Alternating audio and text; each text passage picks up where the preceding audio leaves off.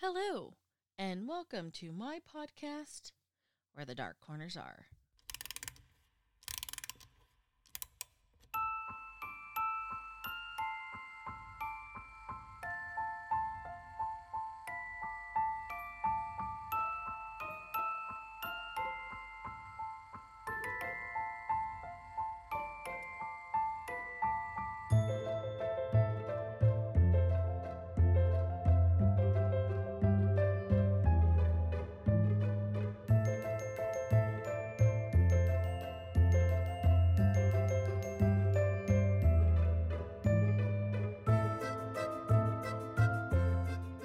Hello, I am Vina, and I am your Dark Travels hostess.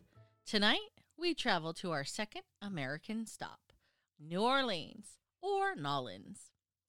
Now, I've been to this vibrant city by the old Mississippi, and boy, do we have a lot to cover today. First, a little cultural understanding. New Orleans has a wonderful mixture of African American, French, and Spanish influences. Both the French and the Spanish ruled the city before the United States snatched it up along with the rest of the Louisiana Purchase for $15 million to Napoleon Bonaparte. And added to this mixture of culture and races, of course, we have the slaves from both Africa and the West Indies. Later, the Irish, Germans, and Latins would join this population.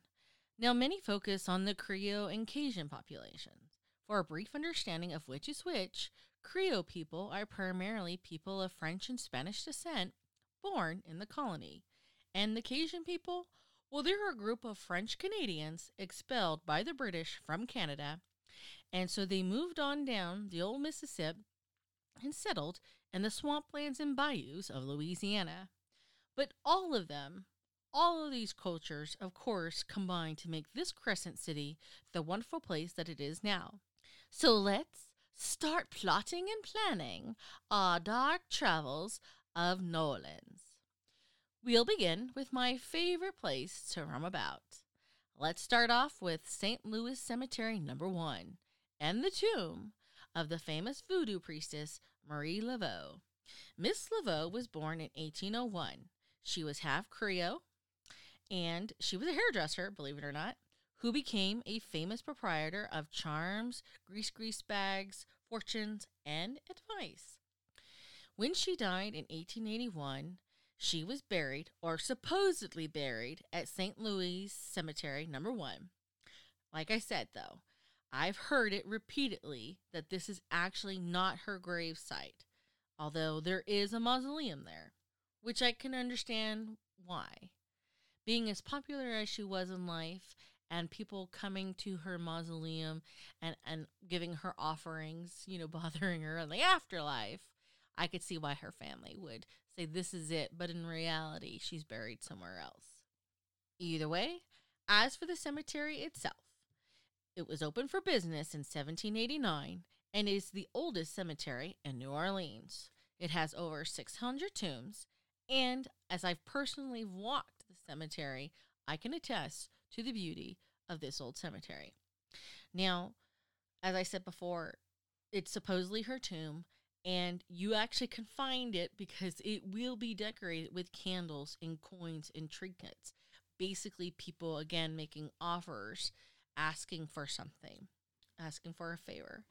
And because of all of these coins and trinkets and candles, it's actually kind of hard to miss if you're looking for it. Located at 425 Basin Street, you can only get inside the cemetery if you book a tour. Now, in 1827, Marie actually gave birth to a daughter whom she named Marie. Today, there is a voodoo museum and a shop at the very house Marie Laveau II, the daughter, lived. So, being part of this museum, you can see the voodoo altar and various items to help you learn all about voodoo, as well as learn about the practicing spiritual and religious ceremony aspects of it.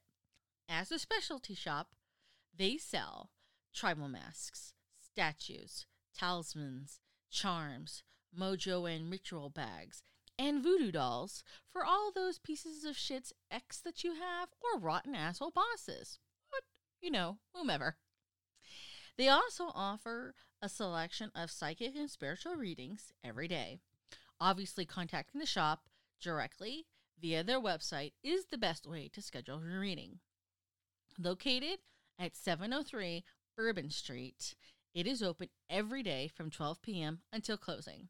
That's directly from their website. I don't know what the closing hour is. But if you are super lucky, you might actually see the ghosts of Marie number 2, because it is said that Marie, the daughter, has been known to make her ghostly appearance in the back portion of the building where the readings are done. Apparently, she's not much of a fan of the fact that her house has been turned into this museum/specialty shop. But either way, this is one place you definitely may want to check out. Now, if you're an Originals fan, our next place will definitely be something that would intrigue you. The Boutique des Vampires. This boutique mixes business with pleasure as it welcomes all of those from both the voodoo and the vampire realm. In this shop, you can find some awesome oddities as shrunken heads, a vampire kit, some vampire adventures, some morbidly cool jewelry, and for your cup of tea, sugar skulls. I actually thought those were quite cute. And rumor has it, if you get to chatting to the Pale staff, you might get invited to one of their private clubs where entry is only allowed if you get invited or accompanied by a vampire. Accompanied or gorged by a vampire, I don't know. But either way, come prepared with a steak, and I don't mean the medium rare kind, guys. And speaking of death, if you have the stomach for it, I offer you our next museum, the Museum of Death. Per their website, they have artworks from serial killers, mortician and coroner's instruments, some Manson family memorabilia, some pet death taxidermy, crime scene photos, body bags, car accident photographies, and much, much more. Also, per their website, all the items showcased in their museum is authentic. In other words, no replicas. The Museum of Death offers a self-guided tour lasting about 45 minutes to an hour. However, if you can stomach it, you can stay as long as you like. There are hundreds of items on display. So, it would be to your advantage to arrive at least an hour before closing. Now, there is no age limit on the Museum of Death, but they strongly, and strongly is in capital, guys, recommend this museum for only the mature audiences, as some of the contents of the exhibits may be a bit graphic or explicit for children. In fact, they have what they refer to as a number of falling down ovations, people fainting throughout the years because of the type of context that they have on display. And so they strongly encourage you to prepare yourself before arriving. I mean, it is the Museum of Death. So you're going to see a lot of deathly related things. Admission is $15. Their hours of operation is Wednesday through Monday, closed on Tuesday. They open at 10 and close at 6. Located in the French Quarter, or 221 Dauphine Street. You, again, need to be prepared because anything called the Museum of Death probably really means it.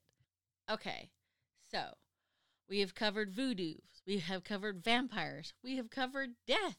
Let's talk about a museum that kind of brings it all together. I am talking about the New Orleans Pharmacy Museum. Now, I know, initially that kind of sounds like something that wouldn't be interesting. But guys, I would never steer you wrong.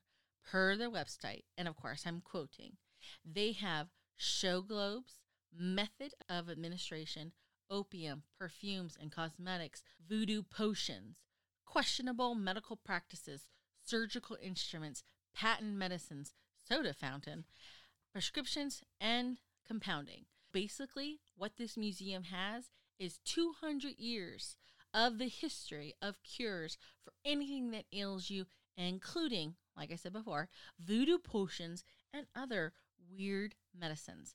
And I'm talking about such absurd medication as gold and silver plated pills or chocolate covered opium pills. Now, thanks to COVID, which they don't, by the way, have a cure for, they only operate on appointments online with a self-guided tour. You must schedule your reservation online in advance, and it only costs $5 for the entrance. I've gone to TripAdvisor, I looked at the reviews, and a lot of rave reviews, and as cool and as macabre as it is actually located at the site of the very first apothecary shop, very first licensed apothecary shop in the entire country at 514 Chartres Street in New Orleans. And they do have these things, the silver and gold plated pills. I mean, honestly, chocolate covered opium pills. All right.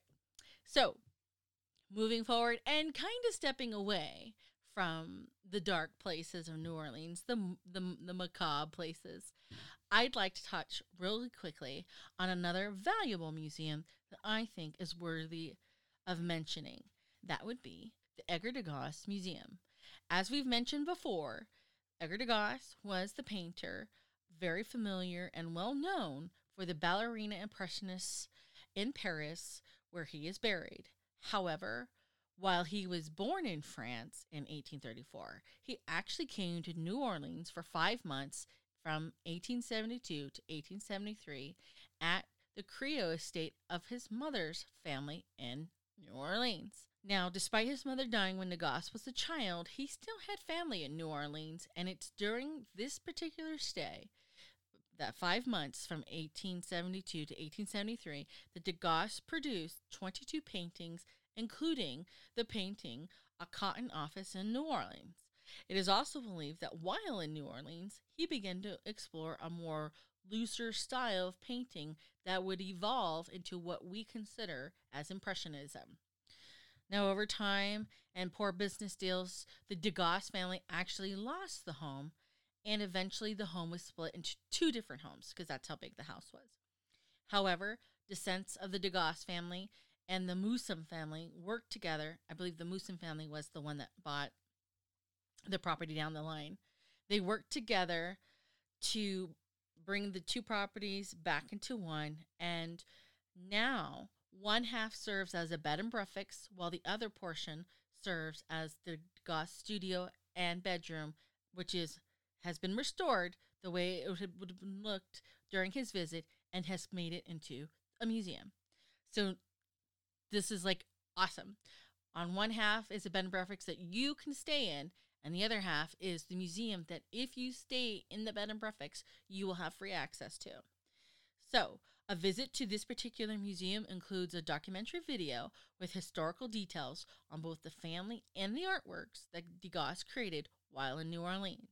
The museum, breakfast, and mimosas are all complimentary, again, if you are staying as a guest on the one half of the building.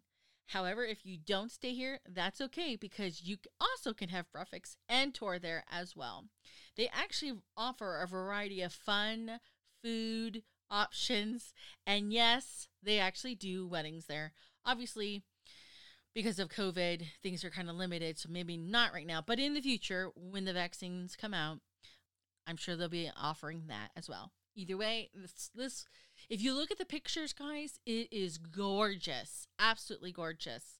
And it's located at 2306 Esplanade Avenue.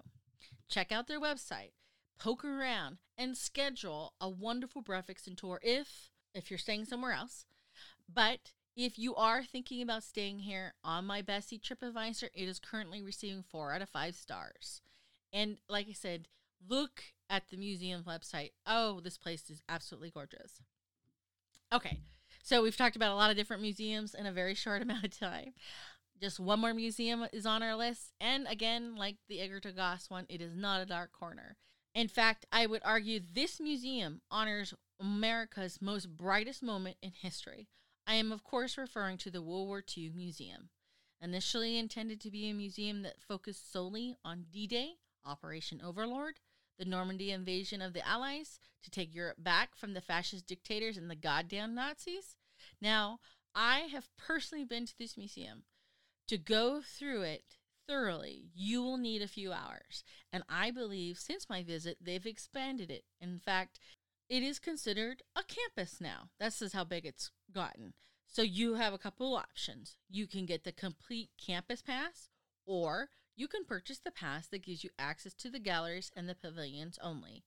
But like everything else, you absolutely have to schedule your visit online, as they are, of course, COVID conscious. Admissions for adults, they kind of range from $26.50 to $28.50. If you're a senior, again, it ranges from $22.50 to $24.50. If you are military with ID, $16 to $18. If you're a college student, again with ID, $16 to $18. If you're a child, anywhere from kindergarten to the 12th grade, $16 to $18. Any children under 5 is free, and any World War II veteran is free as well. Now, this place is located at 945 Magazine Street. It is open daily from 9 a.m. to 5 p.m. Now remember, because this is America, you can visit all of these places either by Uber, by Lyft, hailing a cab, walking, or renting a bike. I think they have bike rentals down there. So after all of these museums, naturally, after checking out all of these wonderful places, you're probably going to get a little hungry, and you're probably going to want to check out some of the awesome and unique places to eat. So let's talk beignets, as that is certainly one thing you'll definitely want to try whilst in Nolens. Let's start with the Café du Monde. The Café du Monde is situated at the original Café du Monde coffee stand that was established in 1862. The cafe is open 24 hours a day, 7 days a week. It closes only on Christmas Day. But awesome sauceum, many claim that vampire ghosts and zombie ghosts have been seen from this vantage point looking towards the Mississippi and Jackson Square. And there is a ghost waiter that takes your orders and then disappears. His name is Blue. So the original Café Mondu was a traditional coffee shop. Today, the menu consists of dark roasted coffee and chicory and beignets, white and milk chocolate, and freshly squeezed orange juice. The coffee is served black or a latte meaning that it's mixed with half and half with hot milk. And beignets, in case you don't know, are the French-style donuts that are lavishly covered with powdered sugar. Located at 1039 Cantor Street, this place is the place to be. It's the place to eat. And it is literally right next to the Mississippi, and you can see Jackson Square from it. As I have had a trip there and I've been to New Orleans, I've actually eaten here at the Café du Monde. Very, very wonderful beignets, without a doubt. And it's certainly one of the two that I know that I ate there, beignet-wise. And it was delicious. Now, for something a little bit more upscale, let's talk about Brennan's Restaurant.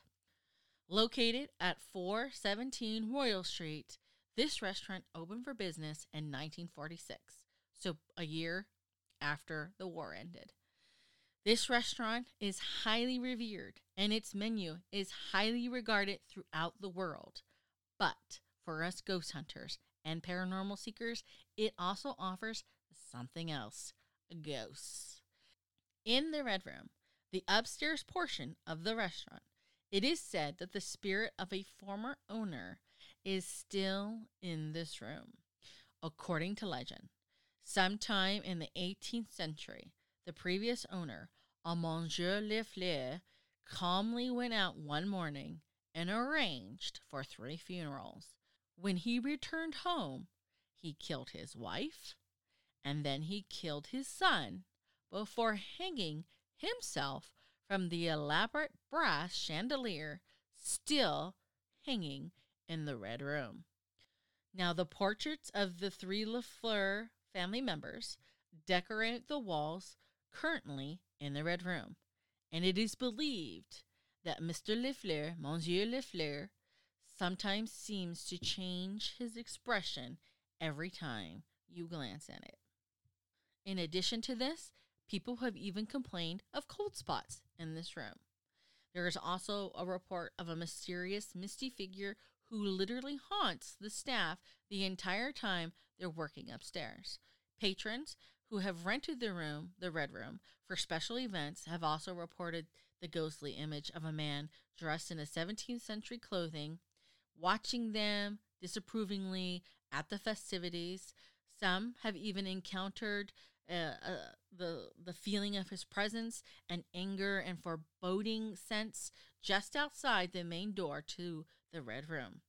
Other active spirits that is said to also haunt this particular restaurant is the ghost of the late chef Paul Blanche. Now, it was Chef Paul who created many of the Brennan's signature dishes and helped build the reputation of this restaurant. And naturally, it is believed that he haunts, of course, the kitchen. Staff have said they have the feeling of being watched, they have been touched, and an unknown entity likes to bang on the pots and the doors when the kitchen is otherwise empty. And if that isn't enough, apparitions have also been seen. But Chef Paul does not haunt alone. Another former employee named Herman Funk, is also said to haunt the restaurant. Funk was the wine master, and staff do not like getting wine from the wine rack alone. In fact, it is believed that every time an employee accidentally clinks the wine bottle glasses, there is a mimicking clink from another wine bottle just out of reach. This mimicking clink is actually believed to be Herman Funk making his suggestion for a wine selection. So basically, from top to bottom, this place has its shares of ghosts and an incredible menu guaranteed to make it memorable, even if the ghosts are just chilling for the night. Now, if you've already done the beignet thing and you've had a great meal and you just want a nightcap, let's talk about Lafitte's Blacksmith Bar. Built between 1722 and 1732, this bar is believed to be the oldest structure used as a bar in America. Now, Jean Lafitte once owned this building during his multi-career as a pirate, as a privateer, and as a smuggler. The ghost of Jean Lafitte is said to wander here, and when he appears, he makes a full-body apparition and tends to watch people. His choice of appearing preferences is actually near the fireplace, but he is not alone. Whereas he likes to haunt and glare at people on the first floor, there is actually another ghostly presence on the second floor. Now, nobody knows who this ghost is, but it is believed that it is the ghost of a woman who lived there in the 1890s. It is rumored that she killed herself, of course, upstairs. And while she has only shown herself on a handful of occasions, she apparently is more vocal. She's a bit more talkative. In fact, she likes to whisper your name in your ear when you are completely alone late at night. And if these two ghosts aren't enough, there is another phenomenon which is associated with this haunted bar. I am talking about the phantom red eyes. These bright, piercing red eyes always seem to be in the dark corners of Lafitte's. And it is said if you make eye contact with them, they will simply fade away. So, if you are brave enough, you can find this charming place located at 941 Bourbon Street. So, now that we've had our nightcap with our red demon eyes, let's talk about places to stay. When I visited here, we stayed at the Andrew Jackson Hotel. Now, this place was selected because of its reputation for being haunted. I did my research. As we settled in for the night, my traveling companion thought it was a wise idea to taunt the ghosts. Well, after saying some provocative things, our fire alarm went off. and continued to beep to the point that we had to relocate rooms because the staff could not stop the bleeping. So off we went off to another room, and in the morning, I had hoped that by then the beeping had stopped. It did not. I gathered my things, hopped into the shower, and once I got out and started getting dressed, the beeping continued. Obviously, after being there and hearing the beeping, I became annoyed. The noise just got on my nerves, and I turned around to the alarm and I said, "Okay, you can stop now." And lo and behold, I shit you not, the beeping stopped right then and there. I mean, it literally stopped right then and there. In fact, I even posted this event on TripAdvisor because that's my bestie. That's where I post all my reviews. And yes, I do recommend this hotel. But, I mean, obviously, you stay where you feel comfortable with. And always do your research, obviously. And if you don't want to stay at a haunted place, obviously avoid. But either way, this is about plotting and planning your Dark Corners travels. It was a good experience. Located at 919 Royal Street, it is still open for business, and it is probably still haunted. Okay, wow, we have covered so much. So many museums, boutique for vampires, places to go, places to eat, places to meet the Red Devil Eyes. But that is all I have for tonight. However, if you have a place that you would like to know where their dark corners are, or have a specific tourist attraction in mind, send me an email at wherethedarkcornersaре@gmail.com. And also, please remember, I'm still looking for listener tales. If you have them, if you have a paranormal experience that you had traveled somewhere or you'd been somewhere that we've already covered, send me an email with your paranormal experience. Either way, until next time, please remember, only the few can find the beauty in the darkness, which is why I hope to meet you where the dark corners are.